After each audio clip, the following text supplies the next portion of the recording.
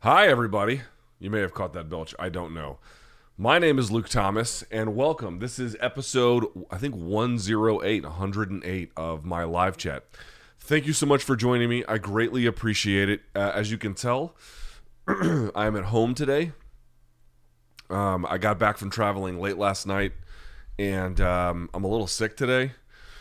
So, between just being exhausted, I honestly cannot remember the last time I had like a great night of sleep. I literally could not tell you when that was. But anyway, I'm a little sick. I didn't want to get Othello sick, and I was just exhausted anyway. So I'm at home, which means we have access to the things that we need in terms of the equipment, and it's a little bit better sound in here, which we should talk about for just a second. I know some folks were asking, hey, where was the last episode?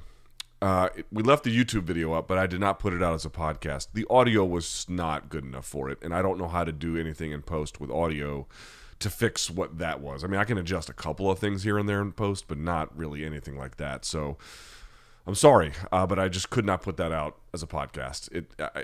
No. But today's will be up almost as soon as the show is over. So there we go. All right.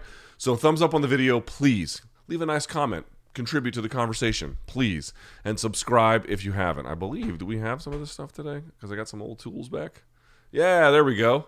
See, I got a couple things back. Okay, so without further ado, you put your questions in. I will look at them in just a second. We'll go for about an hour. If you would like to leave a donation through the super chat, I'll get to your question at the end. Those provide you not exclusivity, but priority, ultimately, in the end. Okay? Without further ado, let's get this party started.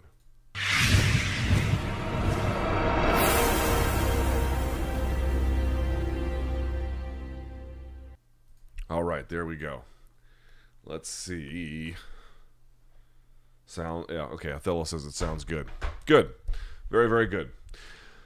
Okay, let's look at your questions and we'll start. Now, obviously, I know that some of the major topics are going to be I turned this off as well. They're going to be Masvidal versus Covington, Paddy Pimblett, that sort of a thing. But really, as you guys know, this is your chat as much as it is mine. So whatever is on your mind, we'll get to that. Okay? All right, so first things first, let's resort it. And then we'll get to what you got. Oh, by the way, BC and I, for Morning Combat, we sat down with Gilbert Burns for like 45 minutes. For an interview. You guys know I don't really like doing interviews. If all of my interviews could be like that, that's all I would ever do. It was a joy to talk to him. He is not merely one of the smartest fighters that I've talked to, but more than that, experienced, and on top of it, I think the thing that I walked away with most was he is extremely thoughtful about himself, about what has gone right, about what has gone wrong, and about what the path ahead looks like. I think you guys are going to really enjoy it. I'd be very surprised if you don't. We'll see. I don't know that for sure. But I'm pretty sure. Sorry about that. All right. It seems most MMA fans have sided with Covington in this situation. As Masvidal had 25 minutes to beat him up 2 weeks ago, not only to get out-wrestled by Covington, but outstruck, and it wasn't exactly a street fight. Well, he did get dropped, but I know what you mean. It was more of an attack from behind without Colby knowing. Do you therefore see UFC lowering Masvidal money? No. And eliminating pay-per-view points from his contract for gross misconduct? No. They will do nothing.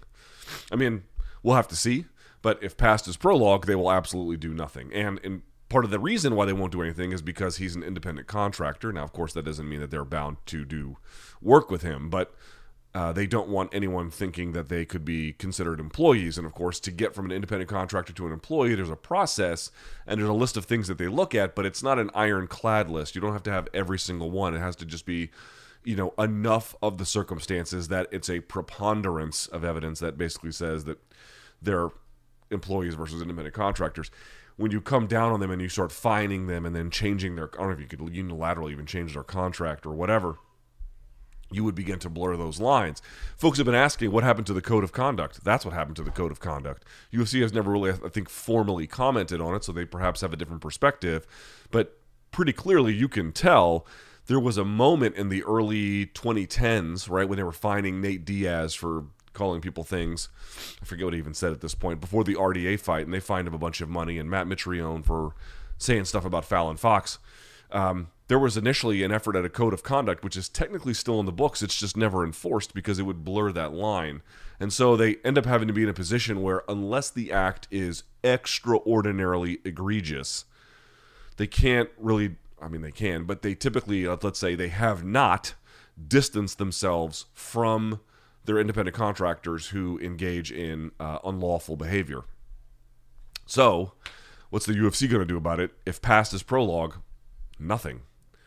Now, the question was, do you see UFC lowering Masvidal money? No. Eliminating pay-per-view points? No. Decreasing Masvidal's popularity significantly. That's the interesting part about this. BC yesterday on MK was like, he could be setting this up for a pay-per-view. That seems unrealistic to me. I think, again, we don't know the circumstances in totality.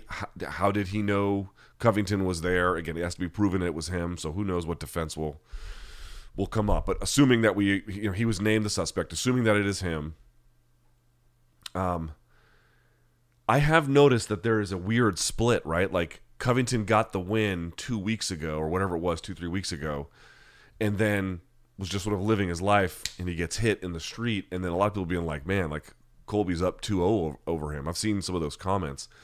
I mean, I think on one level that's pretty correct, actually. He had 25 minutes. You guys all know the story. Jorge had 25 minutes to go and I mean, it's not like these guys had a job where, like, they both worked in an office together or at a warehouse together or on a cooking line together or any job where people are together. It's not like that. I mean, their job is literally fist fighting, right? I mean, if you wanted to get back at the guy, what better legal mechanism could there be other than the one that was handed to him? And it wasn't even a 3-round contest. It was a 5. And he dropped him in one of it. Like, dude, can you imagine how many bullies there are around the world being like, I wish I had a chance to do that legally. I wish I had an opportunity to do that legally.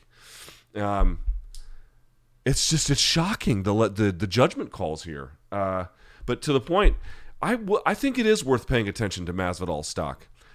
It's not just that he's getting a little bit older, which I think was reflected in the UFC 272 performance, which I talked about live on that fight night. I think on top of that, Colby has slowly kind of endeared himself to at least a portion of the fan base, a pretty big one from what I can tell. He has certainly branched out and has made inroads into other pop culture circles and political circles to some degree. I mean, it's, milk boy level, but that's, it's higher than a lot of fighters get. And obviously on the political side, he's on some of the bigger podcasts, like Candace Owens and a bunch of other ones. He's on Fox News all the time. So, like, I'm not saying the careers are headed, well, they might be headed in different directions at this point, but the point I'm trying to make here is with Colby, he gets this win. He has inserted himself and asserted himself more broadly as a personality. Then this happens to him, which, again, I want to make it clear about my argument here. In terms of, like, is Colby a victim here? Like, it's not up for debate. Like, we live in a society of rules and law and order, and if Jorge did that, and we don't know to what extent it was premeditated, but if he did that, he clearly made a choice to do that. How premeditated? Was it a week? Was it a day? Was it 5 minutes? I mean, I have no clue. We'll have to see what that happens. And again, these are all alleged. I cannot say this over and over again. But the point I'm trying to make, if it was him, dude, that was a pretty clear, whoever did that, Jorge is the number one suspect. They made a choice about that. They made a choice about that. Like, you should not feel sympathy on any level for the perpetrator. They elected to do this freely. And if it was Jorge, who just had 25 minutes to go fistfight your number one rival, I do think it's worth paying attention to. I don't know how much it will boost Colby's stock by virtue of this weird, like, don't call the police, stop snitching thing. It's like, dude, if someone broke your teeth and damaged your watch, I get that there's this code, like, and of course there's obviously a question about to what extent Colby has some reflecting to do about some of his own behavior. But, it doesn't matter what he said, provided it's protected speech, which it is. You can't do that to him. You just can't. You can't. That's not the world we live in, man. You can't. Otherwise, I had someone Instagram me. It was like both of these guys did the old fuck around and find out bit, you know? But in terms of Masvidal's popularity, it is worth paying attention to here. I have seen a noteworthy, it's anecdotal, but a reaction online from people being like, this is serious. I mean, like, you know, the losses are piling up. You fought your rival. You just lost. You catch him in the street. Granted, you know, whether you should feel sympathy for Colby is a separate question from whether or not he is a victim, by the way. They're somewhat overlapping, a lot of it not overlapping. But to do what he has been alleged to do, it does seem like it turned off a lot of people. So, you know, it's not the one thing. It's that as sort of the straw that broke the camel's back in addition to all the other things. But it is worth paying attention to whether or not, A, what will happen with these charges, B, what UFC will do about it. Again, I predict nothing, but we'll have to see. And then C, if he does come back, and when he does, what this all does to his popularity and his stock and everything else. I mean, if there's money to be made off of him and people are interested, then things will happen. But I agree. Like, I did see a little bit of a turn with a lot of folks. And I know Habib put out this thing about Colby. I mean, I couldn't agree less. You know, I understand his point. It's like if you instigate all of these things and then repercussions follow as a consequence, you know, then asking law enforcement to get involved is, you know, some kind of it's cowardly and an act of betrayal to a certain extent. I don't agree. Laws are laws. You don't get to decide which ones you get to obey. Especially, like, you know, and new laws or laws at the margin, highly contested ones. Who is going to be the one that goes, you know what, I think assault and battery is totally fine under certain circumstances. I guess some people might do that, but I'm not going to be one of them. I think most rational people would be like, yeah, that should be a thing that we generally frown upon. But at the same time, I also recognize that it's like, dude, this is the other part about it. This is why it's a little bit complicated. This is the part about Colby too. It's like, is he a victim here? Zero question. 100% he's the victim, and he is entitled to any legal and civil remedies that are before him. You know, and the assailant in this case, as I said before, clearly made a choice to accept those consequences. Whether they did it knowingly or not, they did. And so, you know, we'll see how the piper gets paid here, but I don't know. I just feel like with Colby, the reflecting on, I think he thought maybe this was all a game, or that, you know, a lot of guys get mad, but it wouldn't ever really get too far and whatnot. And again, whatever he said does not mean anyone can go and just sock him in the face. But you know, there are people that do not care what the rules are, and they live in society too. And so if you're going to agitate them, it seems to me you would want to have a good reason for it. Like there's it's a political leader, and you have evidence that they've engaged in corruption, and you have good evidence for it, and you're a journalist or whatever, right? A real principled stance, and you're risking a lot by doing that, or whatever the case may be.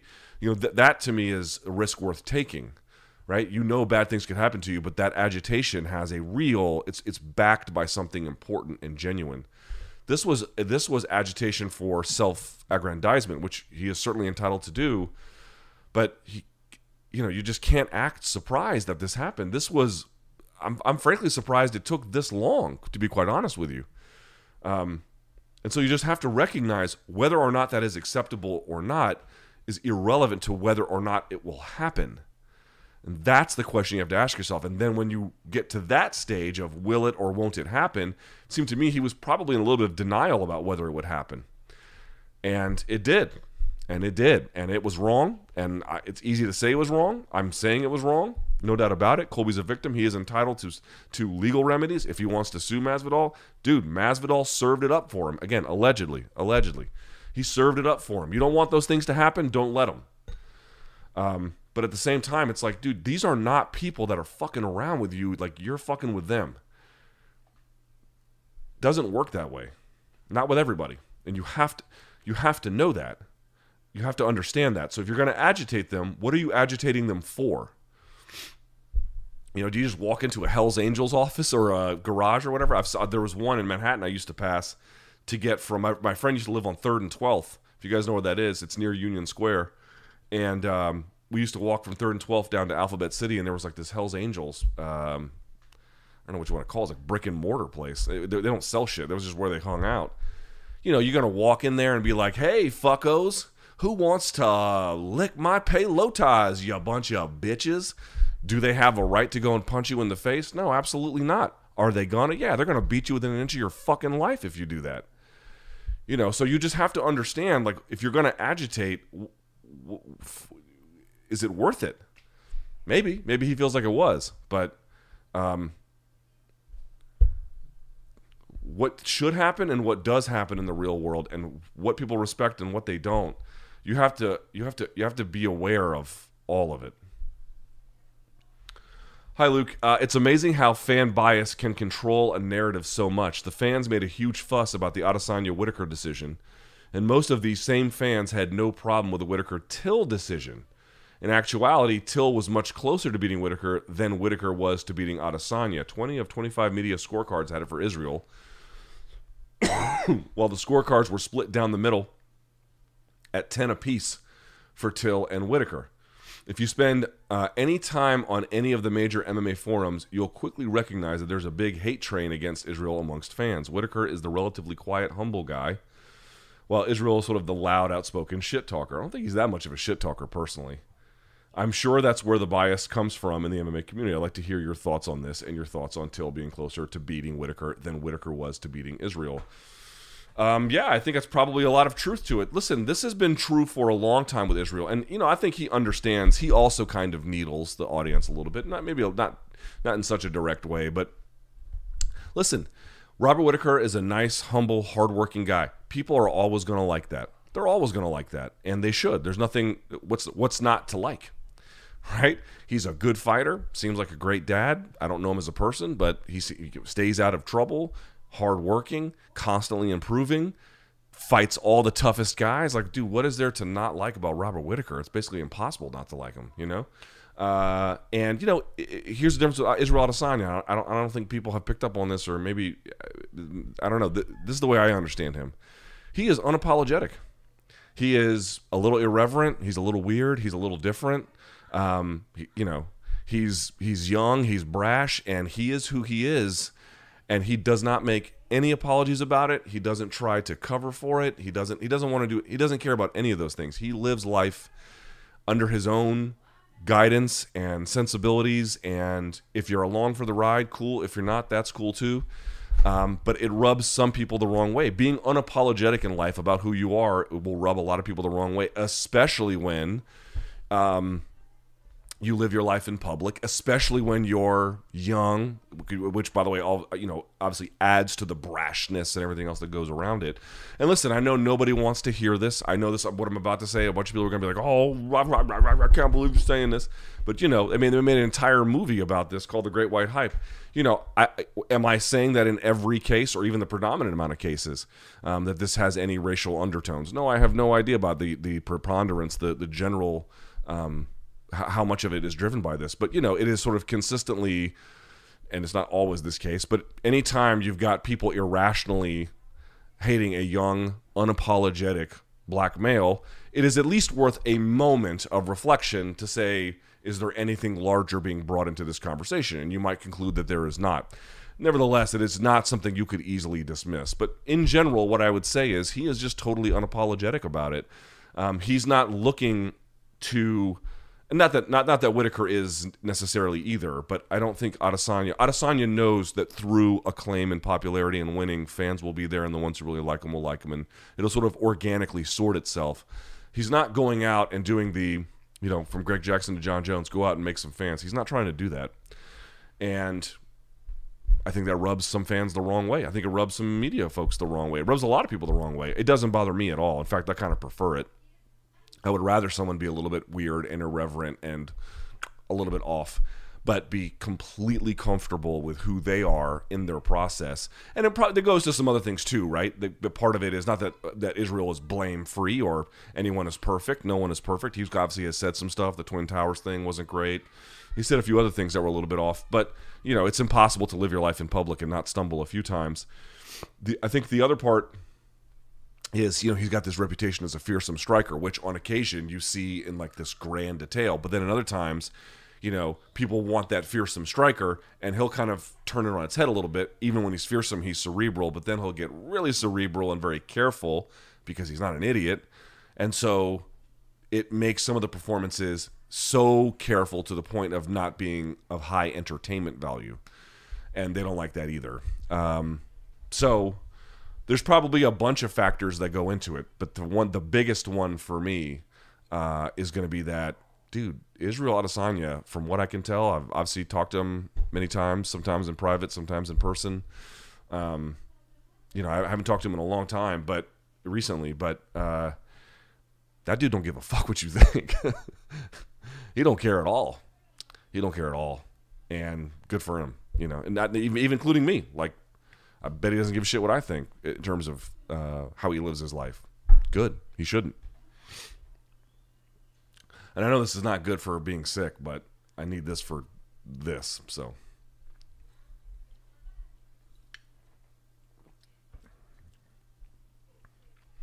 Hi, Luke. Going back a couple of weeks ago, I wasn't nearly as impressed with Bryce Mitchell's performance against Barboza as many other people seem to be.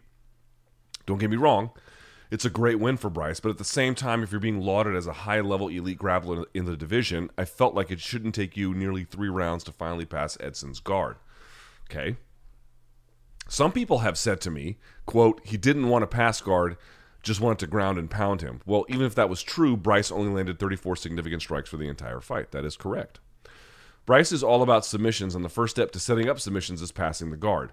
Hell, even ground and pound is more effective after passing the guard. People will point to the 10-8 rounds, but 10-8s are a lot easier to get these days, and this fight is a good example of that. I saw people calling this a Khabib-level beatdown and comparing it to what Khabib did against Edson, but it's not really close to that at all, in my opinion, and the fight stats for each fight and the eye test back that up. What are your thoughts on this? Okay, so couple things. One, you're right about 10-8s being easier. Two, I do not agree it was a Khabib-level beatdown. Khabib had, I think, either double or triple the amount of strikes, in part because Khabib's style is much more wide open. He lets guys kind of work through position. He stalls it out. He controls it. He brings it back, right there. So there's always this tug of war he's playing positionally. And then through that, he doesn't have as significant control of the person, although he does have pretty good control.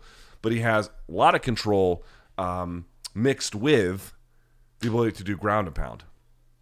So his style is much more open up. You'll see people that Khabib controls move a little bit more because they have space to move, but they take a lot more punishment along the way. I understand what you're saying about Bryce.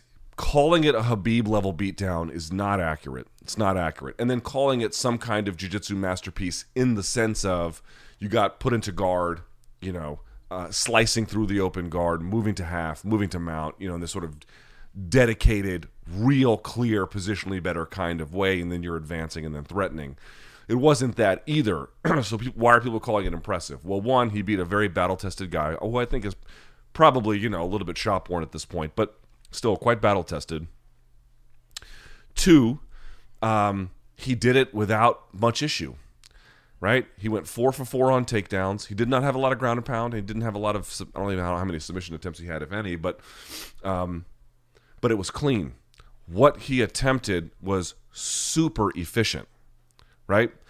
So that's the other part of it. So it was efficient. It was clean. It was technically executed. And then on top of it, some of the ways in which he strategizes his grappling, his overall metagame, that is advanced, right? There was one thing that John Danaher once said about the rear naked choke and why, BJ Penn did this, so it wasn't the Danaher guys that invented it, although I don't know where BJ got it from. I don't know who was the inventor of it. But when you go to the back and you're trying to go for a rear naked choke, there's a numbers game involved, right? They have 2 hands, you have 2 hands. And so, as long as that is the case, it's not that you can't get the rear naked choke, but it's going to be very difficult, or it's going to take a little time because you're going to have to win like a quick hand battle game. It's very hard to do. So, like, Kevin Lee, for example, is like very good at getting the back, but what do you notice that he does? He goes to the body triangle. Now, that's not wrong. Body triangle is great. It's going to keep you there. Body triangle is hard to get off. But here's the difference. Danaher has specifically argued, and again, it'll be case by case when you use this, but there should be a lot of back attacks that at least consider the incorporation of the outside leg coming over to trap the arm. It looks cool, but there's a real strategy behind it because now it's a little bit different. One, we can both use our head, so I didn't count that before, but now you have asymmetry in numbers. Now the person with the back attack has two hands and a head, right, for posting control and everything else. The other person just has the one hand and, of course, their own head, which is going to be in a defensive position the whole time anyway. So now you have a numbers game on them. This is why Bryce Mitchell moving to mount so quickly and effortlessly, not doing that old jiu-jitsu route of full guard, then half, then side control, then knee on belly, then mount, right? He is circumventing all of that and trying to attack mount from these like semi-small windows, but they give you advancement right to that position. Why? Because if he can at least threaten mount, he doesn't even have to get past the legs. He can kind of sit on top of them. It's true that he can't use his own legs, but what he has done is, by virtue of the threat from his knees, he forces his opponent to bring a hand or sometimes two hands to that. So now he actually is winning a numbers game, right? My legs are past yours. My knees are sliding up. You have to address this. You literally cannot use your legs to do that. Of course, you can hip heist and bridge, but assuming you can't get out that way, now your hands have to get involved, or a minimum an elbow has to get involved. Usually your hands, right? And you got to shrimp out, but that leaves your face wide open. Plus, I can hand wrap, and then I can even, just drill you. So he has understood some of the significance of what Khabib already understood. Why does Khabib like to go for the takedown, what he did against Conor, I think even in round one a little bit, and then he laces the legs, not like a freestyle wrestling leg lace, but he essentially he triangles the legs with his own, and then he sits there and grounds and pounds. Dude, because it's a numbers game now. He has controlled your legs. If you want to get out of it, you have to put your hands on the mat to turn. You have to put a hand on his hips. You got to do something with your hands other than punch back, and you're not even in a dominant position to do it. Or you got to cover up, but it's a numbers game. Dude, that's a major change in the way folks have applied it, have used it. The mount was lost 10 years ago. Guys were like never training it. They were avoiding it. Yeah, the hardcore, guys like Jacare and stuff like that were doing it. But a lot of people, good fighters, just kind of moved away from it. And now you're seeing these guys bring it right back, but they're not doing that old laborious route to get there. They're jumping right over the bridge. Dude, sorry, man, that's super high level. Now, in terms of like the understanding of the game and the way it works, like I don't see mediocre grapplers doing that because they can't. Now, to your point, why didn't he pass guard? Why didn't he do more ground and pound? I kind of have a feeling he had a healthy respect for Edson, and I feel like, not that he was risk averse, dude, he took him down 4 times. He took that fight to him. There's no doubt about it. But rather that he wanted to take his time to open up. I think he had a real respect for Edson Barboza, which he should have, and he was right to do it. And so he didn't, not that it's risky to try and pass guard, but I think he really wanted to take his time. And honestly, I consider that a mature one as well. Now, to your point, going forward against other people, maybe he should be a little bit more active about pushing it. But I don't think he was trying to have scrambles with Edson where if you just miss one part in the scramble where your hand's supposed to be or something you were supposed to attach to and then they keep moving, now he's back on his feet. Now you got to take this fucking guy down again. I think he was trying to avoid that. And, dude, that's a rational call. That's a very rational call. So I understand the point. Comparing it to what Khabib does, not accurate in the sense of, how punishing Khabib can be. Fair enough. But that doesn't mean he didn't show you some very impressive things along the way, because he did.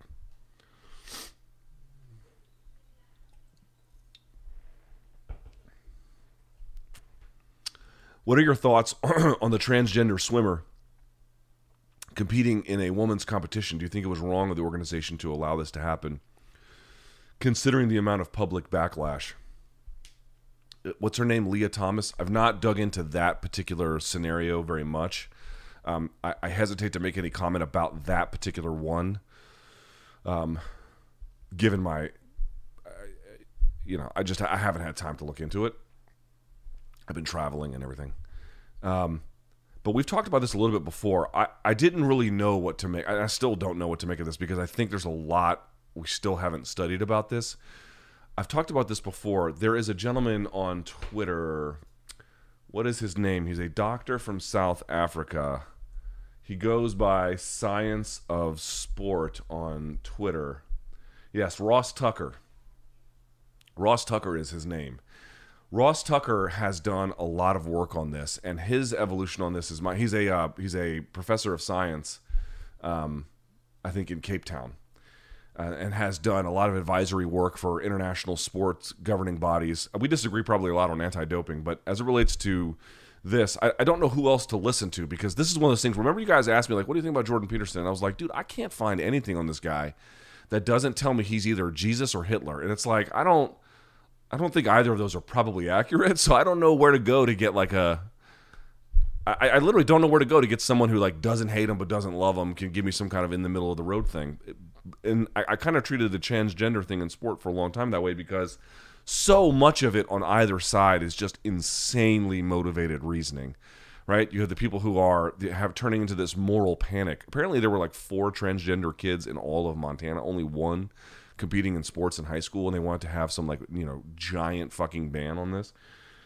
And I understand the impetus for fair play, but it's hard for me to not see that, society in America has been historically structured to discriminate against sexual minorities. We should be cognizant of that when we craft policy and think about situations like this. On the other hand, Ross Tucker strikes me as inherently, I won't say unbiased, we all have biases, but inherently probably left of the political spectrum on issues like this, where people should just be able to live their lives however they want. And his argument is, dude, like the data that we have shows that, I think especially for post-pubescent males to female transitions, that hormone therapy and the various interventions that are undertaken to make any kind of switch, they can make a difference, but they don't make up the difference between sort of what we understand to be the levels of comparison for, let's say high-level competition males and females within a relevant sport or competition set. It doesn't undo all the advantages. It just doesn't. And so the question then becomes, what the fuck are you supposed to do about this? Like, here's the other part I want people to think about. I believe Ross Tucker, and he has a whole podcast breaking down all of the studies about this. And I don't know, man. I'm at the mercy of what I read and can find. The evidence seems very strong, very strong. But here's the thing. Like, people just want to say, well, then transgender people can't compete in women's sports. Okay, fine. I don't, at least for the time being, that seems like one of the more prudent calls. But that's not the end of the story. The story should be like, okay, well, what do we do about people who have these situations who want to compete? I think if you want to promote that you're getting this issue right, you want to come down on what the evidentiary weight says, and then if it does say that exclusion for the purpose of sporting integrity is necessary, that's not exclusion from sports. That's just exclusion from those divisions. The relevant solution seems to me to find a place for them to compete, and I couldn't possibly tell you what that answer might be. And I recognize there's a growing need to figure out these issues, but just saying, well, you can't compete, right? You can't compete with them, but I don't think it's okay to say that they just can't compete ever. Well, maybe people say they should compete with the men, but if you're undergoing hormone therapy, that's not correct either, because now you have taken, would you want to take the drugs that someone who is making a transition takes and then go compete in sports with other men? I certainly would not. I think that would be a significant disadvantage, but I understand that you can still retain a series of advantages thereafter. But there's also these other situations that we don't know a whole lot about, like what happens at transition at certain ages, for certain sports, at certain levels. We just don't really have a lot of information about this. So what I would say is there definitely needs to be a lot more studying that goes on about this, and there needs to be a lot more nimble crafting of policy around this, because just saying, well, you can't compete with women, even if I'm sympathetic to that, and I am, I just think that's what the evidence shows. just saying, oh, well, you just have to live on the fringe of society now. We just don't have a place for you in sports. That seems, I don't think that's the best organizing principle to solve this problem either. We should try to the best of our ability, we should try to accommodate them. But I did see something. In fact, someone tagged Ross Tucker in the thread, and he just couldn't believe what he was reading. There was an argument that I saw that just seemed so fucking disingenuous. There was some lady, she had a PhD, and I don't know where she taught. She was arguing that women in sports does not need to be a protected class. Ross Tucker has argued extensively that it should be a protected class, right? Because if you don't have that as one, and women and men are free to compete with one another, yes, there might be the occasional woman who is able to break through and compete with men under certain conditions.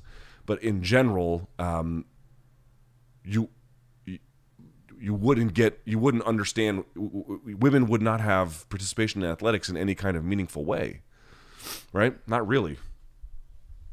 Again, at the junior levels where they're, very, very young. I've seen wrestling where, girls compete with men and when they're less than like 120 pounds, even less than that, like the 107s, 108s. I've seen that. Again, there can be moments where that the intersection is totally reasonable. But she was arguing, well, the reason why people argue that women should be a protected class is because when women were allowed to compete with men, and she gives a series of examples, that what it showed was that the men had to shut the door on them because they were getting shown up. It's like, I don't even know what world this person is living in. Yes, I am certain that I think one of them was archery, and in fact, years ago when I was in the Marine Corps, the number one shooter on the competition team in the Marine Corps was a woman. I can certainly imagine there could be scenarios where I can absolutely buy that there was discrimination in sports, no doubt about it. That seems completely reasonable. But does she really want to live in the world that she was advocating, where we drop barriers for gender and it's just made the best person win, and this is a boon to women's athletics?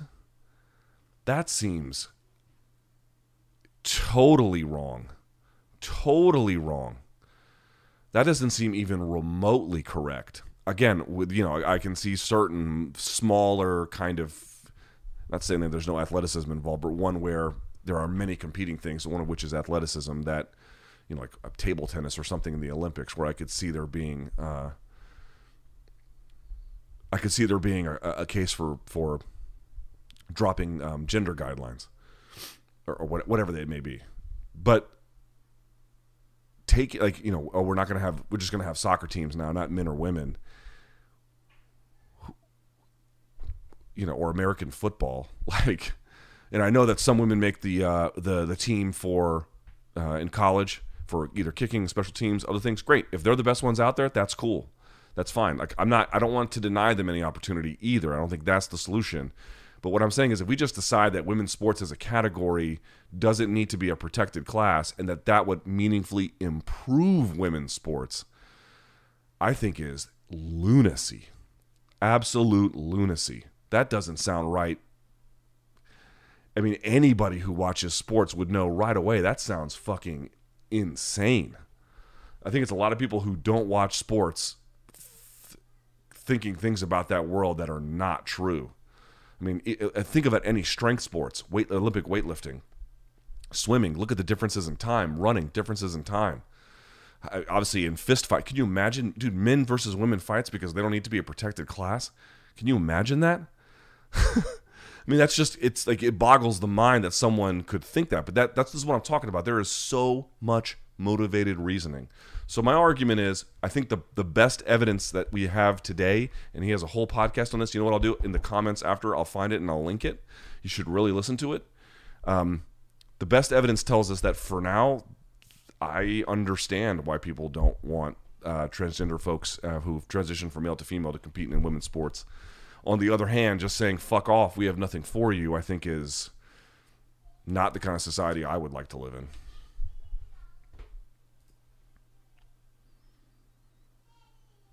Thoughts on the DJ versus Rodtang match? There's been a bunch of these over the years. Who was that guy, the Japanese guy? What was his name? It was like Yamaguchi? What was his name? He did a bunch of these. He fought Shinya Aoki, and he got survived. It was like 1 round grappling, and then the next. I mean, Jerome LeBanner's done stuff like this too. All these guys have done stuff like this. They're fine. Here's the thing: DJ is really good, and Rodtang's really good. Not every time, but a lot of times when you see this, like one guy's kind of good, and then one guy is like not that great, but like he's from a different world of sports, so that crossover means that it's now more competitive than it otherwise would be. But again, the end after it was over, here's my thought. I'm not hating on it at all. Like, I'm actually looking forward to seeing it, but I don't like take a lot from it, you know? Probably DJ will do mixed rules of 1 round Muay Thai, 2 rounds MMA intrigue you. Sure, it'll be fun, but it's more just a thing. It's a little gimmicky, not in a bad way. It's like this is what I've said about one. I don't know anything about their leader. I don't trust their leadership even a little. But the product that ultimately gets out there is, for the most part, pretty unique and good. This will be good. But like, what's its long-term significance? It's just sort of a fun thing to make use of the talent to get you to watch. No more, no less. You might be able to hear my daughter.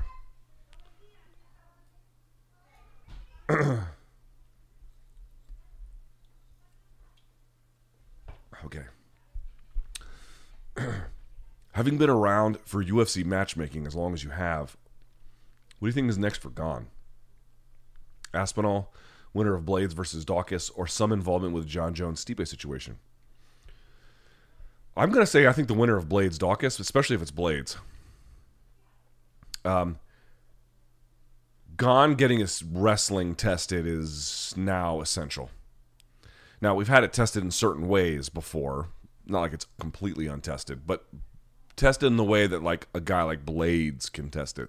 You know, relentless pursuit of it, or, you know, pretty consistent round after round after round, and he's, you know, level changing and pressing you into the fence and all that stuff. We need to see that. I would like to see Blades. If Dawkins wins, forget it. But if Blades wins, that's the one. That's the one I said on Fight Night. You know, afterwards, like, that fight made sense to me. I don't know what happened. I don't know if Gane's taking time off. I don't know what the situation is, but I love that fight. I love Gane versus Blades, because if Blades can get a win over a guy like Gane, it says a lot. And conversely, if Gane can fend off someone who has that athletic skill, that particular kind of, you know, punishing game, I think it would be, either way, you would learn a lot. Either way. I'm sorry about that, y'all. Top 3 pound for pound actors of all time. Jesus, that's a.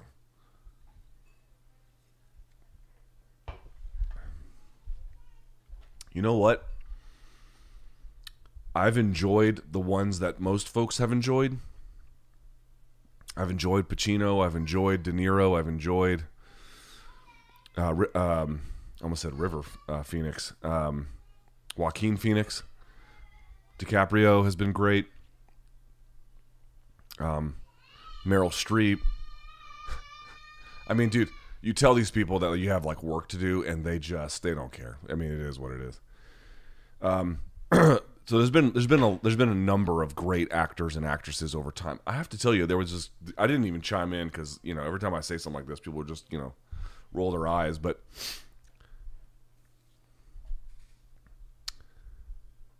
there were people, I was with Showtime at CBS, and they were like discussing best movies of all time, and they were naming some of these names with these people that you might imagine, like the Godfather or whatever. Like, what's the best movie of all time? I'm not here to say that Godfather isn't a good movie. It's a tremendous movie. But I've been on this like Akira Kurosawa kick. I'm not saying that The Godfather isn't in the conversation of greatest cinematic works. But like, I don't know how you can watch his catalog of movies and come to the conclusion that like there's more than 10 American films that could even compare. I mean, he is an absolute, you just can't believe the depth of craft. You just cannot believe the depth of craft. And so I mean this to say, I don't know the names of all the actors in his films, but he gets the most out of them. Let me assure you. And I know you're like, oh, Luke, going for the hipster pick. Y'all, please, I'm 42 years old. who am I trying to impress at this point? You know what I mean? Like, I've given my opinions on almost everything I possibly could give. I'm married. My career's okay. Like, who am I trying to impress? I'm literally just trying to tell you what I like. And if you don't like it, then you don't like it. And it's fine. But just hear me out for a sec. You've got to watch. There's a few. Seven Samurai is big. Dude, Ran is a... I don't know if I've seen another movie like Ran. When you watch someone make a movie as talented as this guy was, and you look at the result and you really examine it, you cannot believe the depth of layers in this movie, from the way in which he directs to color choices, costume design, set design, sound design. Dialogue is just next fucking level. Character development. The female, she ends up being considered a traitor, and they execute her in the movie. I don't know who played her. You cannot believe how ice cold this woman was, and it by design, obviously. The way they wrote her, the way she acted it, it is one of the most ruthless performances I have ever seen. I had to watch. I was up in the middle of the night watching it one time, and I was like gobsmacked watching this scene. And they go and they basically execute her at one point, which is not giving much away. People say that it's basically King Lear made in a movie. Fine, even if it is, you have to see it. And then the moral play and dilemmas and everything that is brought to fruition in the right moment. Guys, I cannot explain to you enough. If you can just get past the fact that these movies were made, in many cases pre-1980. I'm not sure when Ran came out. I have to go see. When was Ran? I think 1982 or 3. 1985. 1985. Who was the woman? Miko Harada. She plays Lady, I don't know how to pronounce this in Japanese. Kaide? Dude, Miko Harada. Fucking.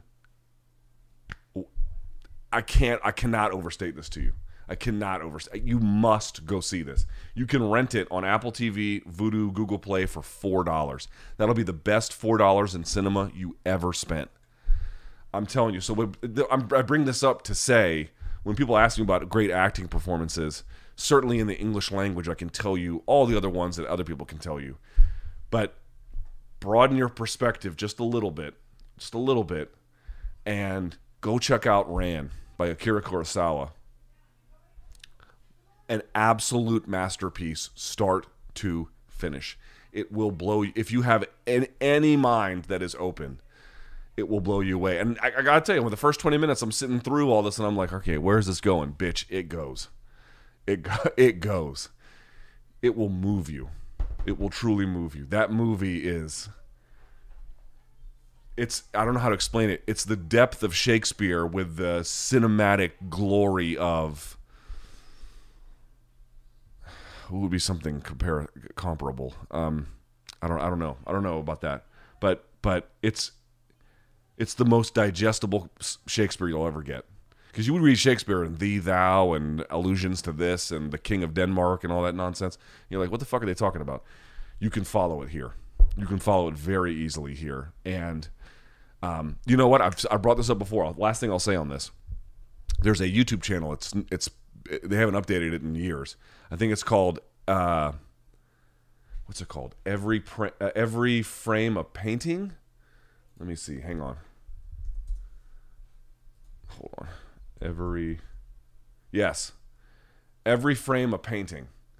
You gotta go. It's got almost 2 million subscribers off of 28 videos. He's got one in there about how Kurosawa uses movement and how he uses camera movement, character movement, weather movement, and a couple of other ones, and how he deftly builds it all together. Every single scene of every single movie. You just can't believe someone did this. By the way, he edited all his own movies, and we're talking back in the 60s, 70s, and 80s. Kurosawa directed and edited all of his own movies.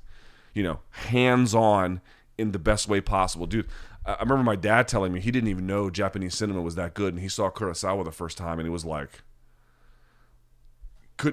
had no idea that cinema was this good, because everyone just associates cinema with Hollywood, which you should, right? It's the straw that stirs the drink. But when you start to expand past just Hollywood, who's making good movies? I think which director has made the most high quality movies in terms of the overall catalog? Like, how many movies have they made and how many of them are high quality? I think Kurosawa would be number one by a country mile. By a country mile.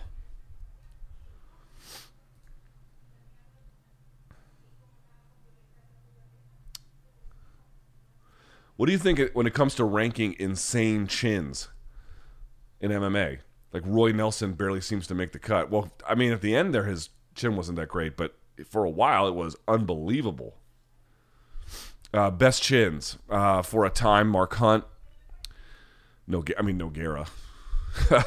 You know, when Nogueira's chin went to Roy Nelson, by the way, was the sort of the fight where you were like, okay. That's one that might be the most impressive chin I've ever seen. I watched Nogueira in his prime. This fucking guy, it was like punching cement. I'd never seen anything quite like it. I don't think I've ever seen anything since. For heavyweights, that dude's chin was extraordinary. Who else had good chins? For a while, Vanderlei did, but dude, a lot of the guys who had ended up with bad chins started out with good ones. Dude, how about this Rampage Jackson's chin? Go watch some of his Pride fights. Now, I know, Shogun put it on him there. It wasn't always perfect, but there was a lot of times people drilled him with heavy punches, and he just walk right through it. Just like no sweat, man. No sweat at all. He's got a rock chin. Josh Neer for a time was one of the lighter weight guys who got a rock chin. You mentioned Roy Nelson. Some of the bigger heavyweights got some good ones. There's a lot of guys that have had some pretty impressive stuff. Folks have asked, like, what's the science behind that? Some of that's a lot unstudied. The best studies that they have is neck musculature. And, obviously some of that is also the ability to, like, kind of absorb it and roll with it a little bit. Because if you just take a clean shot, it almost doesn't matter how strong your neck is, with a little bit of exception. But in general, for the overwhelming majority of people, if you get drilled with a shot you don't see coming and it's hard, you're going to be in trouble. But it's been neck musculature, jaw musculature as well to a degree. But it's really what they say is that it's the almost like the whiplash effect. And when your muscles are, like, for example, if you have a weak core, I've had a weak core at certain times in my life, your body, the muscles don't do nearly as much work, and so you can get bad posture. If you have a weak upper back, it will affect your posture. If you have not when I say weak chin, weak neck muscles. If it's not as strong as it needs to be given the task you are assigning to it, then you are obviously going to be in trouble. But that's why you see a lot of these fighters with thick necks. Gilbert's neck was like out to here. They need that. You see a lot of boxers and wrestlers too. They work their neck side to side, side to side. They need that. They need that for sure. So there could be more to the story, and some of that is genetic, how strong your neck is, how much you work on it, what's your defense, blah, blah, blah. But that seems to be our best assessment of what defines what's a good chin and what doesn't. Thoughts on all the charges coming down for Chael and Masvidal? So the Masvidal one I certainly know about. I had to read about. The Chael one, I know he got charged for a bunch in that hotel. I don't know more than that. I'd be commenting on things I don't know. Not a great look that you got a lot of MMA fighters in trouble. But Chael's situation seems to me, from what I know, a little different. I don't know enough. I don't know enough.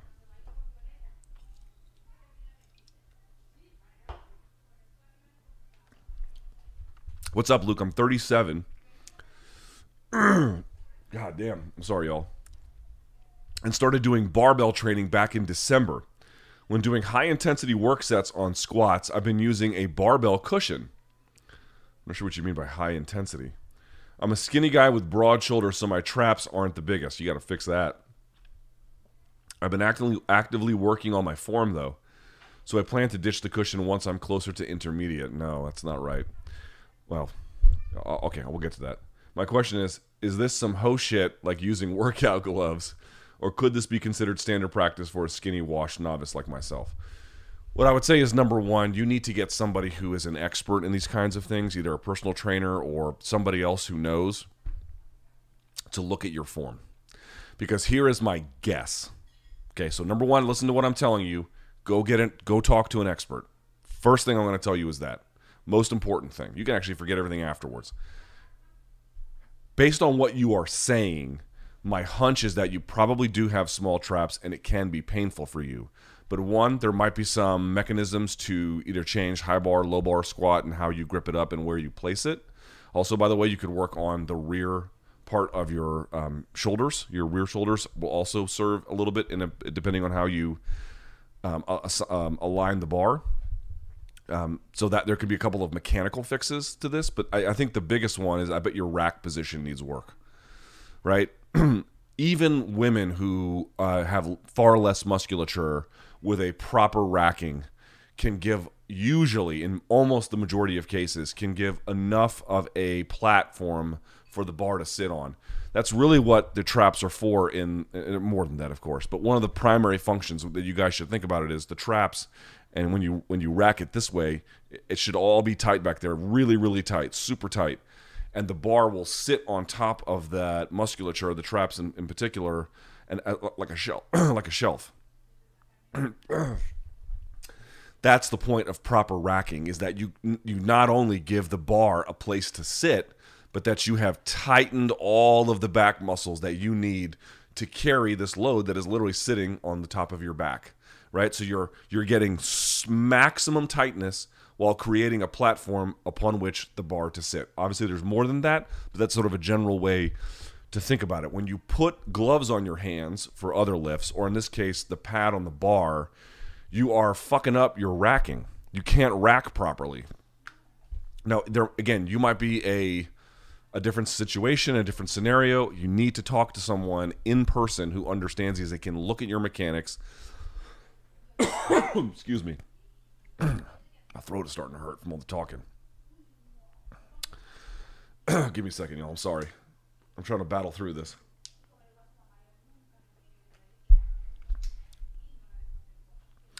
But that pad on your bar prevents this from being done correctly. And dude, your elbows have to be placed in a certain position. You don't want your elbows way out high. You're trying to get them, typically as vertical as possible. There's a lot of variance there too. But as long as you're racking with a pad on, you're never going to get that racking process correct. You have to do it without the barbell. Got to do it the right way. I've seen a lot of people do this in a different way. A lot of people will say, oh, I don't want to start jiu-jitsu. I want to get in shape before I start. Stop. If you want to accompany jiu-jitsu with a good diet program, a strength and conditioning program, even if it's very simple, I'm going to walk, I'm going to run, I'm going to do push-ups at home, whatever. That's a great thing. Go do it. Who could say otherwise? But you should not wait to get in shape for jiu-jitsu. Like, what does that even mean? How do you know you're going to be in shape? How do you know you're going to be ready? Dude, get in shape with jiu-jitsu. Just go. Just start. Oh, but Luke, I won't be able to finish the class. Okay. Well, then your first goal should be to make it through a class. And then the next goal should be to make it through the next day's class without having to worry. And, you can spar and you can go 2 rounds without having to sit 1 round out. You can go 3, you can go 4, you can go 5, you can go all the rounds without having to sit out. And then you just build and build and build. Do not wait. Same with this one. Talk to an expert. Have them look at your mechanics. Have them diagnose the situation. But my hunch is that as long as you got that pad on there, your racking position will never be correct. If Jack Slack's true identity were to come to light, how long would you think he'd have to flee England to go into hiding before Mousasi found him and strangled him? Yeah, he's not Mousasi's biggest fan, is he? I like Slack. I think he's great, but yeah, he's not a big fan of Mousasi, and he's not a big fan of Bellator either.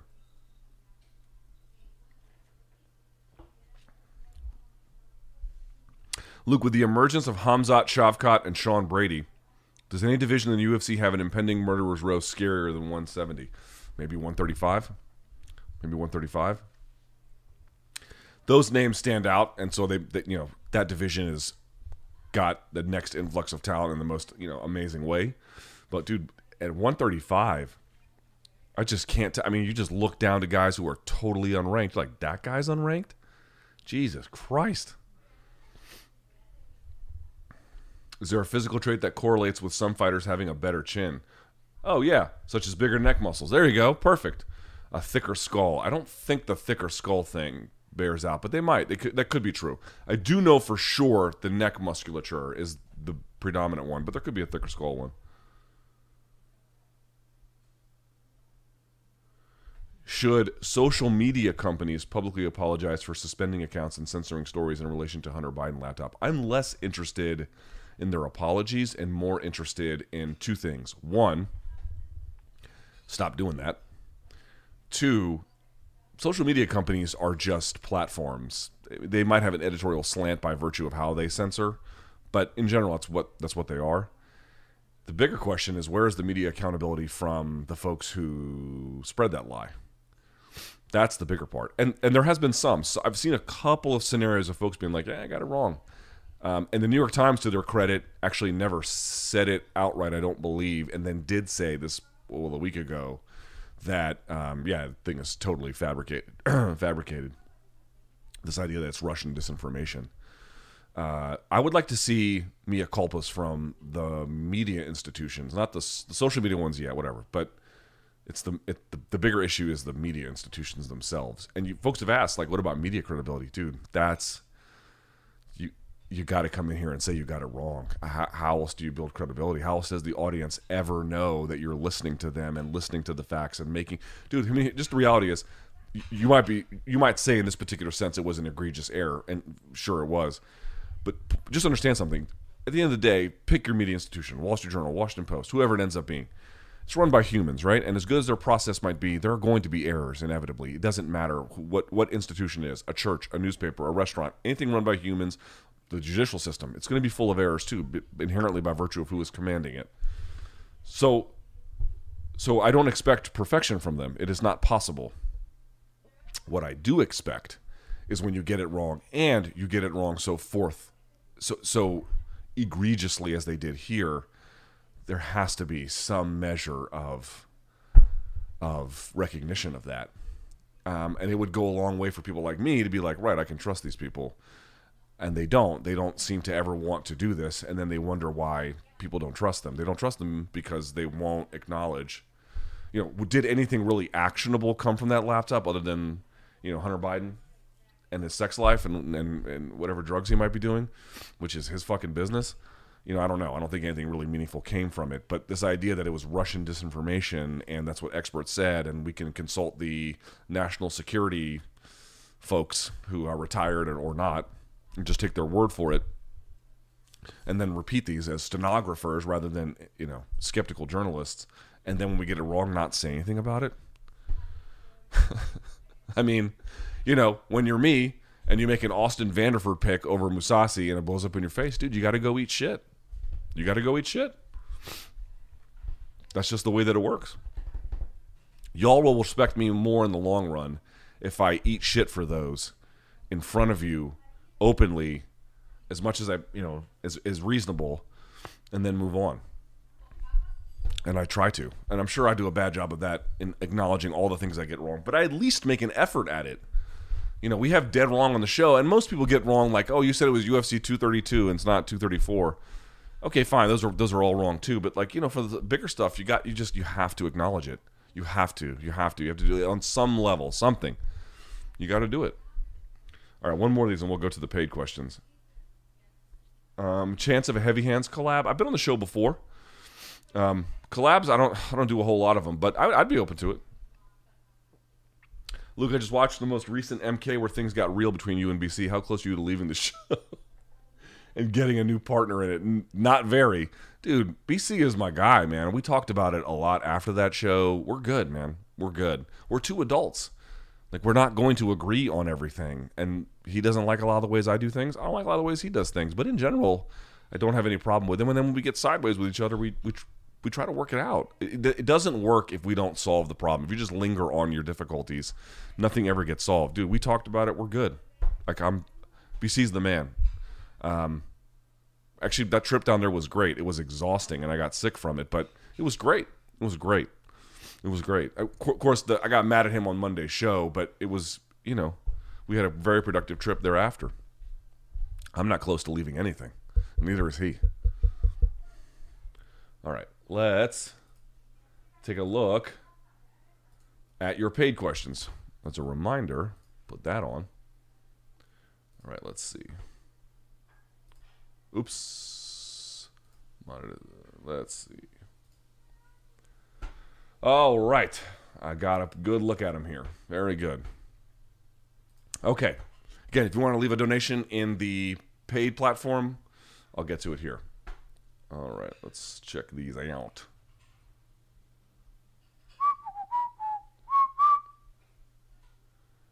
Man, there should be a shitload of them. All right. Here we go.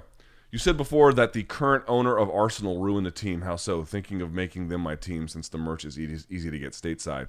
Stan Kroenke? Stan Kroenke treats Arsenal like a vanity project, not like the people who, when Thierry Henry was there, they were the Invincibles. And there is a lot of fans who are not happy being top 6, top 8 in the league. I'm not sure where they sit this year. There's been a lot of years where that's where they sat, or at most top 4 or something like that. You know, and before, correct me if I don't watch the Premier League, so someone might dead wrong me on this one, but I think it used to be the case with Arsenal was kind of like the big brother of Spurs, and that's not the case anymore. Not at all. And so, while he has built the Rams into a winning franchise, certainly, or, you know, paid for them to be one, he has not done that with Arsenal.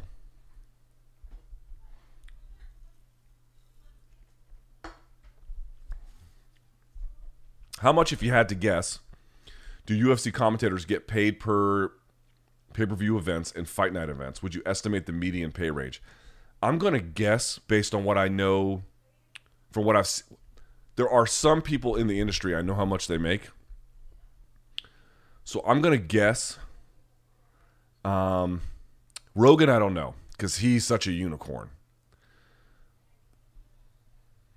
Your Annex and your other commentators, anywhere from 20 to 50K an event, something like that. 20 to 50K an event. Probably a little bit less for the fight nights for you know, the commentators when they're not doing pay-per-view or whatever, like something like that. But I wouldn't be surprised. I wouldn't be surprised if it was higher. I bet Joe makes 6 figures a show. I mean, that's hard to know. I don't really know. He's so unique. It's hard to know. But I definitely know of commentators that get sometimes 75K a show to do it. So it's good money if you can get it. And I know, by the way, their contracts work all in different ways too. So for example, sometimes they get paid flat fee per show, whatever it is.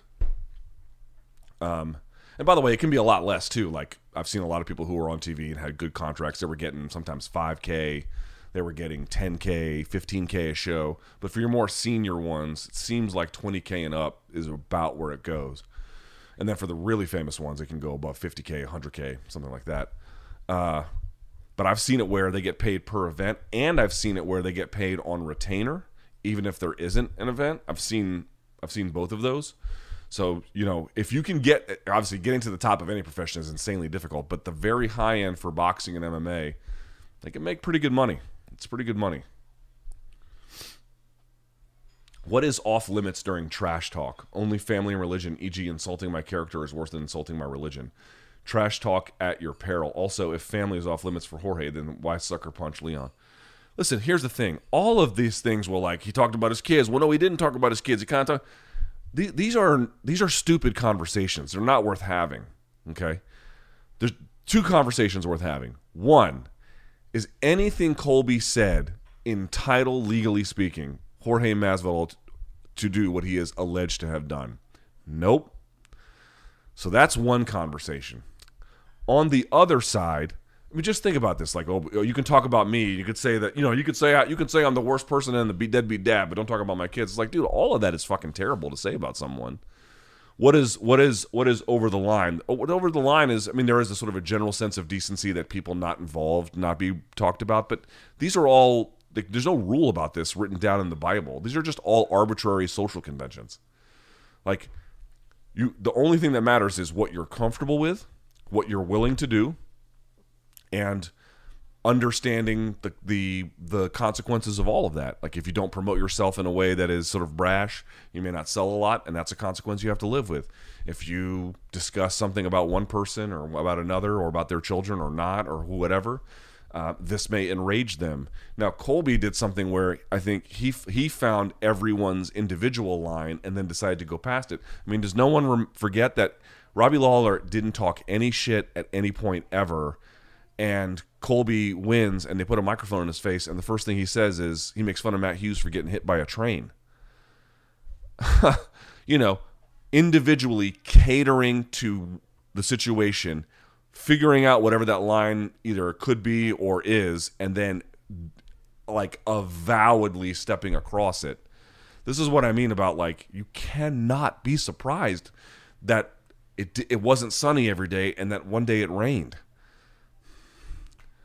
Dude, this is, you know, it doesn't make it right. It just makes it a reality. That's it. So what's the line?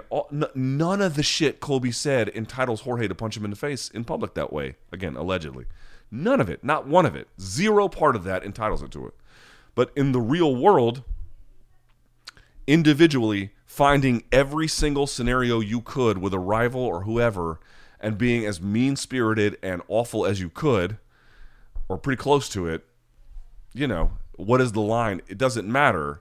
There is no single line. These are all just made-up conversations. Well, you can talk about this kid, not that kid. Well, he's 12 and he's 3, so you can kind of make fun of the 12, but not all of this is nonsense. It's just nonsense. None of it has any legal value for allowing the behavior. And it doesn't matter anyway, since Colby just individually tailored his agitation.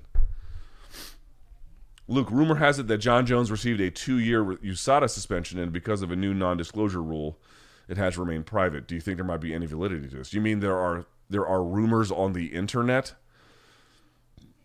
and you're asking me to validate them? Like, would it surprise me if he made yet another poor decision and something bad happened? No. Like, how could that surprise anybody? But short of there being presented evidence for this, this is just rumor mongering. I know in MMA you said the jab is the most underutilized tool. However, I think it is cage resetting. Only ones I see using it are Izzy, John Jones, and Gus. Do you agree? Well, no, there's a lot of people that cage reset more than that. But to your point, I do think that's a great observation. Oh, who was it? Where's my phone? I got to give this guy a shout out. He had a great point. I think it was last week's chat where I had said I didn't quite understand why, you know, for example, oh, no, you know what? It was on Extra Credit. Jack Shore versus Timur Valiev. What did you notice in that fight? Valiev is a mover. He's changing levels. He's going side to side. He's faking. He's feinting. He's doing all this stuff. He's moving a lot. And then when he strikes, he lands maybe 1 or 2, sometimes 3, but then he exits. He moves a lot. What did you notice when Jack Shore began to corner him in the second and especially in the third round? When he got cornered, especially when he was close to the fence line, he just kind of stopped. I mean, he moved a little bit, but he stopped. His entire mode of fighting switched. He went from all of this, bop, bop, bop, gone, to this. It's a different fight at that point. It's a completely, it's the same person, but it's almost a different opponent. Why do I bring this up? Have you noticed Adesanya does not fuck with that shit at all? He gets put up against the fence. He usually finds a way to angle off or control, maybe land a couple, and then get away. And then what does he do? Whoop, resets right to the center. He doesn't play that game. You're right. John Jones does the same thing. They don't play that game. Now, you can see guys like Tyson Fury, and what do they do, right? You saw it against in the Otto Wallin fight. Otto Wallin was kind of chasing him with punches. Tyson Fury, big as a house, but also tall and smart and crafty. With the ropes at his waist, kind of lower back, he can lean away from him, and the punches come right in front of him. And he can lean and get away. You can't do that with the octagon. You get right up against it, you're flat. So you have to stop the fight there, control it, and get the fuck away. And the Robert Whittaker, same thing. That's what he got dropped in the first. And then after that, in that fight, he wasn't playing that game anymore. You can fight on the back foot, for sure. You can fight along the fence line if you're very crafty, and he's crafty for sure. But what you see is a lot of people, when they get pushed up against the fence, It shouldn't be as impactful as it is, and it is. And I had brought up, I didn't know how they were training, if training in the cage or if their cage in their gym is too small. This guy wrote me, and I thought his point was absolutely excellent. Let me give you his name. I'll give you his handle. His handle is the Burrito Sensei. That's his name. His name is Kyle. Here's what Kyle wrote me. This is so smart. Luke, I'm listening to you talk about why fighters seem to have issues when dealing with distance. We're talking not like just between them, we're talking about behind them. You speculated it was cage size, and if they are utilizing the wrong size, I believe, and this person writes, by personal experience and anecdotal evidence, that it is because most fighters get their sparring in on open mats. Most gyms I've trained at have large mat space, same for me, and padded walls with maybe a cage section. Very true. I'll get to that in a minute. I believe this leads fighters to feel comfortable retreating often in longer lines than a cage would allow. Cages are expensive, and only the largest gyms generally have them. With that, only top guys get in it. So I would say that's a great point. I took having a cage for granted. Understanding you have to have the space for a cage. And also, here's something you might not appreciate. I remember when cages first started getting put in MMA gyms, because that wasn't always a guarantee either. What you would notice was after a few months, the cages would look pregnant, right? The cage panel. Because so many guys would press into it and press into it and press into it from just training and whatever else, that the cage would kind of bow out on the ends and have this big old barriga, right? A big old beer belly. And so not only do you have to have space to put a cage, fairly regularly you have to replace the panels. Now there might be some new technology with cage fences that are a little bit different, but that was definitely a huge problem for a lot of gyms for a long time. So they would often have just a single cage panel so you could practice your wall walking. I think that he might be right. I think he might be right about the open mats. I've seen it a lot too. In jiu-jitsu, it's different because you compete on a big mat space, you train on a big mat space, so it doesn't really mean a whole lot. You're not really taking down people with walls anyway. But why are people in MMA, when they get backed up, changing their fight style completely? And there has to be a reason. A big part of it might be the space in which they train, giving them a false sense of who they are in all contexts. Do you think Illa planned that run-in with Paddy? Cameras were out already, like they wanted to go viral. Could be. Didn't seem like a genuine run-in. Yeah, people run into each other on Fight Week more than you might imagine. But who the hell knows? I mean, all this stuff, what the line is, I don't know anymore. Do I think that Ilia Topuria wants to fight him, either for monetary gain or revenge? Not a doubt in my mind. Are there any reliable predictors of regional hegemony in MMA? For example, prior to the Dagestani's dominance across the sport, were there any indicators that they'd have such an emphatic presence? I got to tell you, the early Russians in MMA, early 2000s, were not super impressive. Even the ones that came from Sambo, they just weren't that great.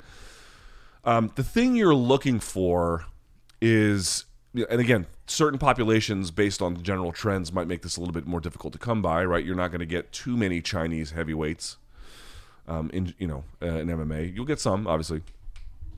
You won't get a lot of Honduran heavyweights. You'll get some, obviously. Populations that tend to run a little bit smaller in size.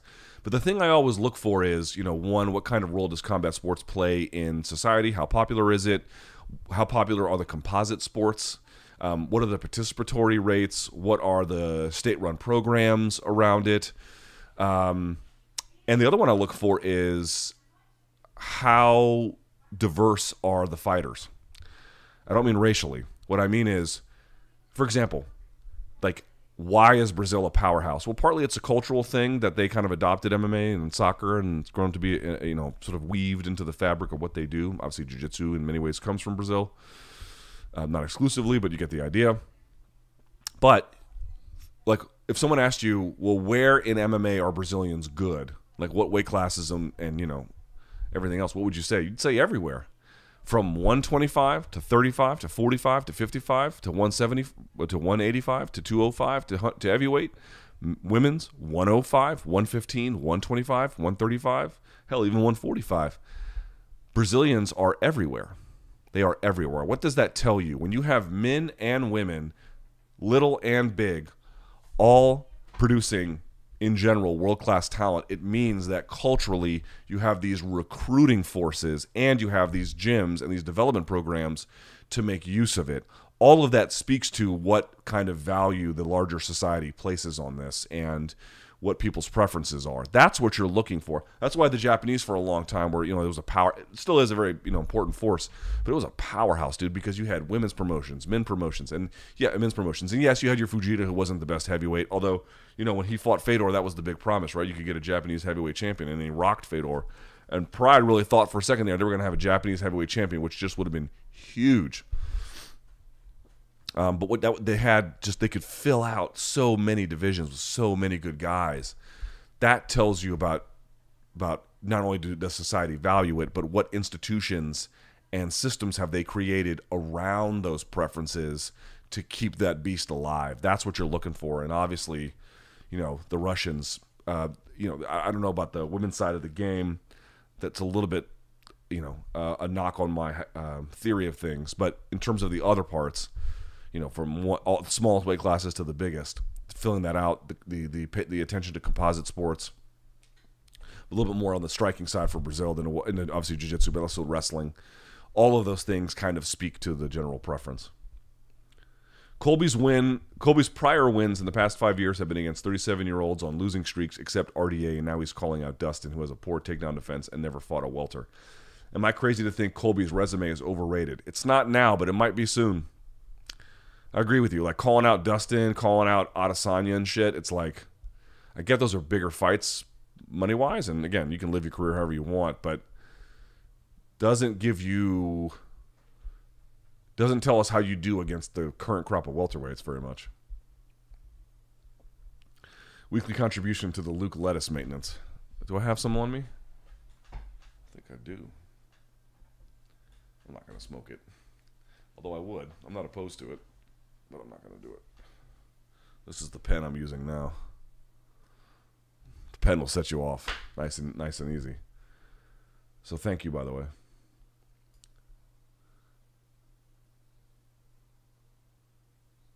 Comedian Bert Kreischer, known for drinking and taking his shirt off, thinks he could beat Stylebender in a fight. This motherfucker high. But the rules are that Stylebender must drink with Bart, and then they spar, or Bert. And then they spar. Who wins? Well, it depends on how much they drank. I would still favor Adesanya to beat the living fuck out of him. Who wins just based off skills, not weight? Peter versus Colby? So not weight? Peter Yan. Rob versus Habib? Ooh. Habib. Hamzat versus Islam? I don't know. I'll say Islam, but I don't know. I don't know how good Hamzat is. Usman versus Rob, I'll say Usman. GSP versus Habib, oof. I'll still say Habib, but that's controversial. Royded Johnny versus Usman. Merab versus Armin. Although Merab's gas tank is just a thing of beauty. Anderson versus Francis. Anderson. I watched Pride Grand Prix Finals 2000, and the third place finishers, 2 fights in a night, got $25K. It's sad fighters made more 22 years ago than Paddy. And dude, you know what's amazing, man? Every time John Nash posts about that, or even I post about it, there's always some bootlicker in the comments being like, oh, this is the manager's fault. Dude, what the fuck do you want the manager to do? You're their manager. Game this out a little bit. What are you going to tell them? Think about all the abuse that Francis's manager got just for being like, hey, I don't think this guy who is the best heavyweight in the world right now and their champion is getting paid a lot. What the fuck you think? Da-da-da-da-da-da. Every time there is some bootlicker in there saying, that's why the UFC deserves all the money and all this bullshit. UFC deserves a healthy chunk of it, obviously, but all of it, no. And then they'll say, what's it's the manager's fault. What is it you expect the manager to say? What position can one fighter take if it is true, and I believe that it is true, we'll see what the court says, if it is true that the UFC actually is a monopoly, who are these people that have not lived in the real world? What are you going to say to the UFC as a manager that will actually produce meaningful results? Or what can you do with one fighter, two fighter, three fighters, whatever and you can have 20 fighters. What are you going to do? You're going to keep them all out. All you can do is sit out, but they can just work around that. And they can't sit out because they don't make enough to sit out, or they don't want to lose the time in their career. You are structurally fucked. You can kind of play at the margins a little bit. There's not much you can really do. This is why for a lot of fighters, it doesn't make sense to have a manager. I'm not sure what value they really provide in a lot of cases. Some cases they can be valuable, and especially for Adesanya, where the UFC really wants his services. They don't want him to go to Bellator when his contract is up. They can play with that a little bit, but if they want to play hardball, it's not gonna work. So the point I'm trying to make here is, for a lot of fighters, just getting an attorney to read your contract, when you begin to graduate and you have a little bit of room to play with, then it makes a little bit of sense. But people being like, oh, well, Paddy in his second fight, his manager should have done. What the fuck is his manager going to say? No, we don't like this. Okay, see you on the next card, bitch. That's what they'll say to him. Or, whenever you're ready, you let us know. You guys have heard they're not going to budge at all. That's why there have to be other changes to get the money where it's supposed to go. Someone says, keep up the great work. Thank you, sir. What is your tattoo, the one next to the DC flag? I haven't really talked about it, but I'll show you guys very quickly. It's the letter V. So it's for my daughter. Basically, what I did was I went to this guy who was really good in black and gray, and I asked him, I didn't have any design in mind. I just went to him and I said, design something. I had planned to go to him, and we had, I'd booked him months in advance. In fact, the first time I was going to go book him, and I booked him to go get the tattoo, my wife got COVID all of a sudden. Mildest case you've ever seen, but we couldn't travel with it, so then I had to reschedule. So I had followed this guy's work for a long time. I think it's called Monkey's Tattoo in Cartagena, Colombia. Anyway, it's the letter V, and you guys won't recognize this, but if you know anything about pre-Columbian history, you'll recognize some of the imagery here. He just asked me, what do you want? I just said, I want the letter V. I want you to interpret it. And he's like, well, what kind of design functionality do you want? I'm like, just this moment here. Here I am in Colombia being tattooed by you for my daughter, who of course is half. Come up with something. And that's what he came up with. I like it. I don't love it. It's cool. It's cool. But I'm going to get a lot more tattoos. So just another one on the list. With Colby talking about Izzy, what are some matchups where lighter non-champs could give the champ a run for their money? Off the top of my head, there's Peter Volk. That'd be a fun one. Obviously, Triple C coming back. Habib Usman, yes. Cannonier Teixeira. I still think Izzy's not done at 205. I grant that he has to get some muscular buildup to really make use of it all, but I think he could do a lot with it. I don't think Rob at 205 is a good idea. He seems a little small. Let's think about that. Max at 155. I don't know about the punching power. Jose Aldo at 145. We already know the story there. Hamzat is changing weight classes a lot. And a lot of those guys who could probably bump up a little bit. Jorge keeps alleging that Colby talked about his kids when in fact he never has. Are we really fucking doing this? He's alleged he's a terrible father and husband, but seems complimentary of his family. Why is this underreported? Because it's a fucking... guys, these are grade school, like, you what so-and-so said in the parking lot. None of this shit. I understand. Listen, if someone called me a deadbeat dad, I'd be enraged about it. Talking about my kid would probably be worse, but that would hardly be a good thing. None of what Colby said, whether he insulted the kids or not, was good. None of what Colby said was nice. And a lot of it was super shitty things to say, especially for a former friend. Just a total lack of decorum or, decency. I mean, that's the one thing Colby has not been. He has not even been remotely decent. Maybe to law enforcement and first responders and all the people he thanks all the time. Certainly he was nice to me. But in terms of how he has talked to his rivals, I mean, and the people around them, he has been, making fun of Matt Hughes for getting hit by a fucking train, and calling Woodley and his political views terrorism and terrorists is a total fuck. I mean, the fact that he may or may not have been as shitty to his kids as he could have been or whatever, these are irrelevant details. No one in their right mind could say he didn't purposely go out of his way to fuck with everyone around him. He 100% did. Not only did he, it was a calculated decision to do that for self-aggrandizement. So whether he talked about the kids like this is some fucking rule that, oh, well, okay, you called me a dickless loser who is hated the world over, but you didn't say anything about my 5-year-old. So what? Yeah, that would be worse. Okay, that'd be a lot worse. This is still pretty fucking bad, man.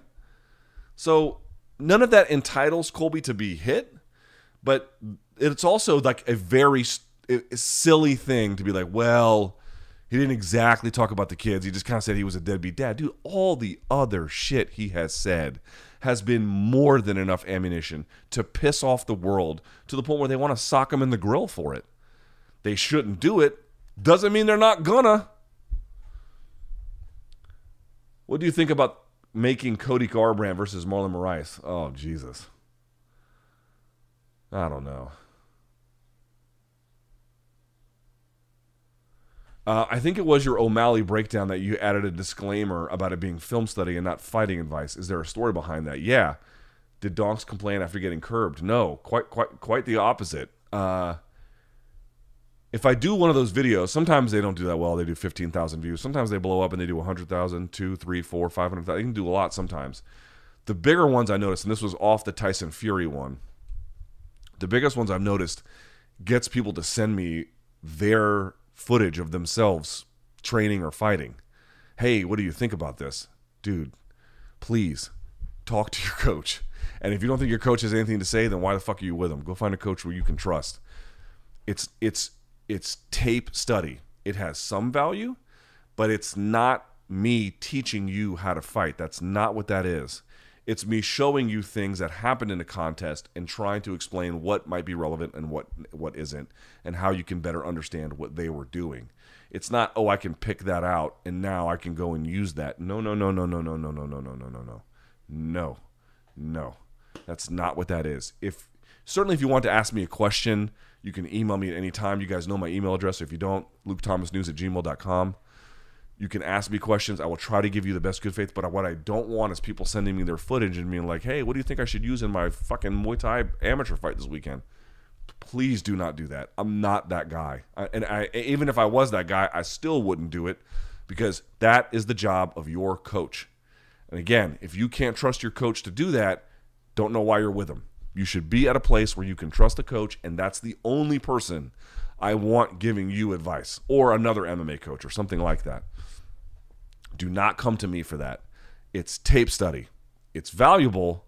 It's different. Ever thought of doing watch-alongs? I've done some. I plan to do more. P.O. Box.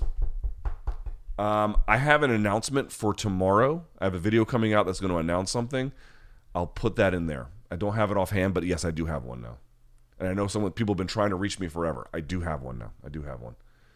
How many wins in a row, in your opinion, would it take for the following fighters to be considered the GOAT in their weight division? Usman? 2 more? 3 more? Oliveira? Shit. A lot more than 5. Volk? 4 to 5. Till? 10. Hamzat? All of them. I mean, we're way too early. When you and BC finally go the way of Jorge and Colby, who's sucker punching who in the steakhouse? As funny as it is that he always says he's going to choke me from behind, I'm actually the one who would sucker punch him. I mean, I wouldn't, but in this scenario, I would. I know you primarily like traditional tattoos, but you should check out Embassy Tattoo. One of my boys tattoos there. I used to train with him. So I've been meaning to check it out. I just haven't yet. 2 of my favorite styles of tattoos are American traditional and Japanese traditional. For a lot of reasons, I just love the creative aesthetic of them. But more than that, I've told you guys this before, they're timeless.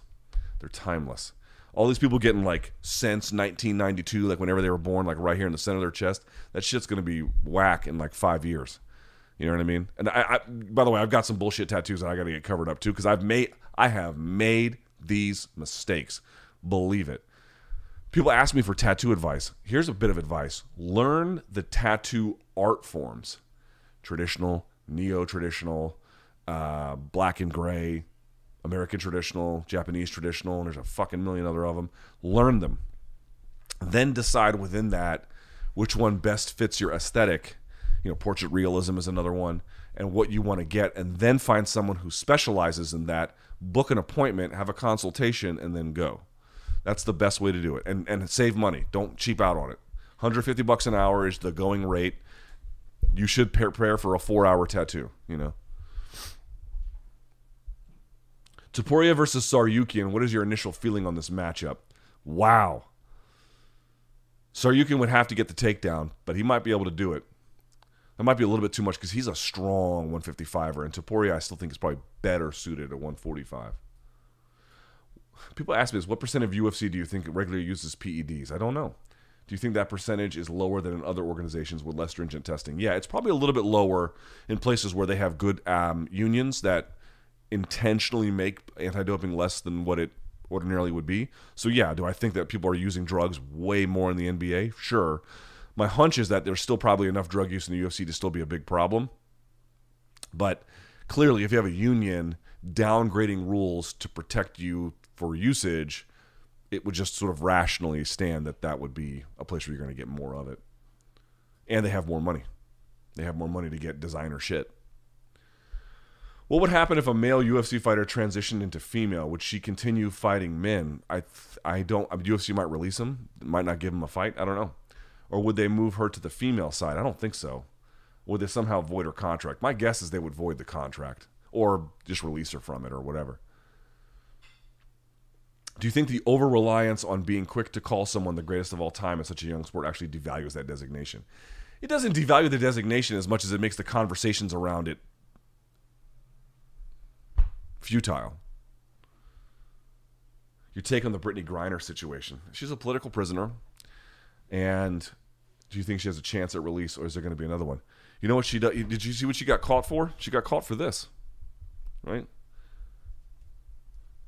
She put this in one of her bags. Now, I don't know which bag, but I can tell you, not when I fly international, but when I fly domestic, I put this in my bag with all my toiletries. I put this in my carry-on, right? I do have a medical card, obviously. So, it's legal for me, although certain states may or may not recognize that, but certainly I do have a doctor prescription for it. I put this so I don't put any, lithium or ion batteries in my checked baggage. I put this in the checked baggage, and I just travel with it. That is exactly what she did. Now, I don't know if she put it in her carry-on. I don't know if she put it in how they discovered it, but they clearly found it and decided to make an example out of her. The part that's interesting about it is, interesting is maybe not the right word. The part that is sort of stands out to me is, I don't know if you guys know this. She would play in Russia she's been playing in Russia for years. When her WNBA season is over, she goes and plays in the women's league over there, and she's making $1 million a year, which is 4 times what she makes in the WNBA. So she's balling out like going to Russia. Do you think this is the first time she took one of these there? Do you think that? I don't think that. I think she's probably been taking these to Russia this whole time, and it was never an issue. Now, still, I would not recommend doing that, especially for international flights. Do everything at your own risk. So please don't listen to me. But the point I'm trying to make here is people do this all the time. And I guarantee she had done it before. They just decided that this time it was going to be a problem. And she's a political prisoner, and I don't know what it's going to take to get her out. If you haven't seen them, you might enjoy Parasite. Saw it. Park Chan-wook's Old Boy. Saw it. 2 thumbs up. Amazing movie. Thoughts on flipping the script on Wheel of Death and making BC spin? We've talked about it. We're going to do it. If an American wanted to train striking abroad, whether it be Thailand, Holland, or New Zealand, which striking gym would you recommend and why? Depending on their striking style. If they wanted to get, and then what sport they're in. So if they wanted to get traditional kickboxing, certainly Thailand would be a place. Holland would be a great place. If they wanted to do some boxing, I might send them up to Philly. I might send them up to, there's all kinds of great boxing gyms in the UK, right? There's a million of them. If they wanted to learn, more modern MMA striking, and it didn't really matter where you could go, yes, of course, New Zealand would be on the list. Rafael Cordeiro's gym would be on the list. TriStar would be on the list. There's a lot of places you would go, but it's not about which gym has the best striking. It's which sport. Is it boxing? Is it kickboxing? Is it bare knuckle? Is it MMA? Okay. What's your style? What kind of style do you incorporate? Who's the best to accommodate that? Now let's pick it. It goes like that. Let me see if there's any other, and then we'll call it a day here. My throat is fucking killing me. Oh, Jesus, there are more. I am appreciative. I'm about to die here.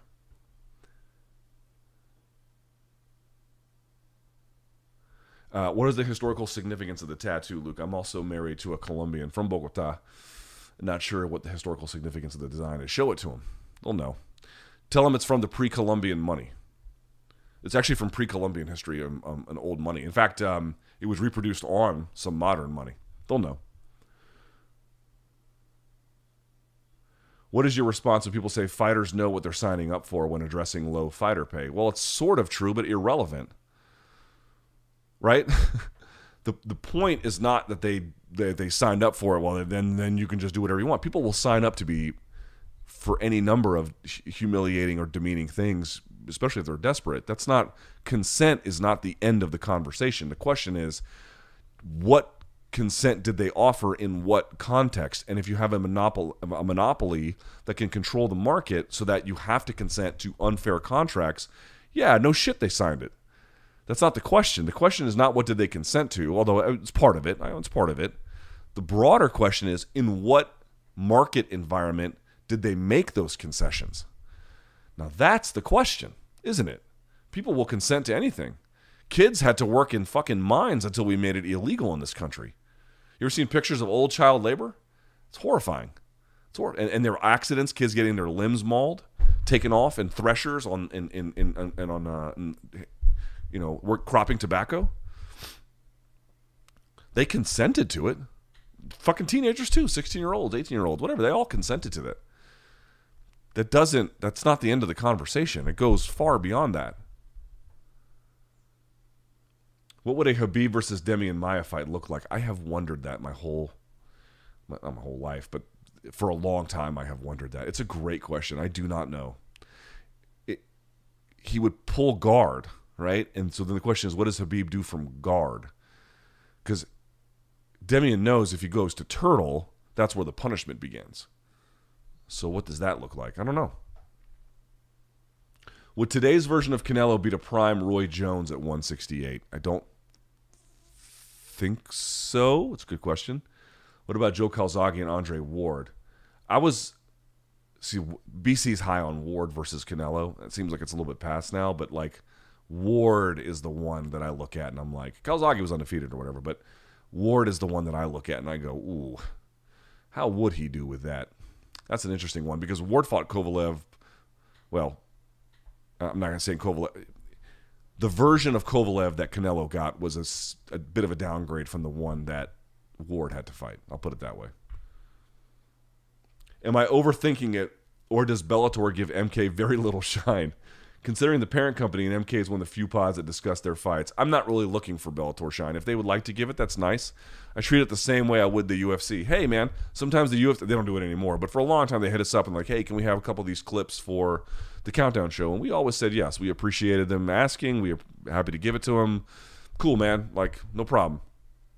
But if they don't, like, okay, they don't.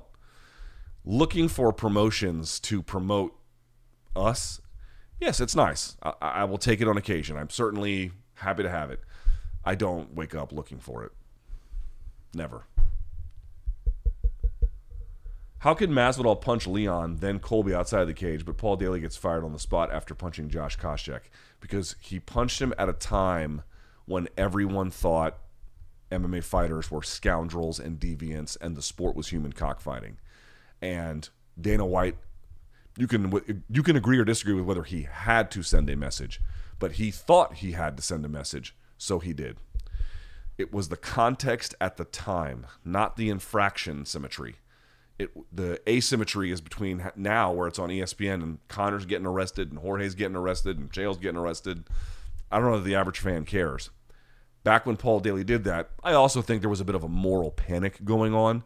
But the UFC was very attuned to that panic and did not want to get sideways with it. When he did that, they were like, that's it. It was a different time.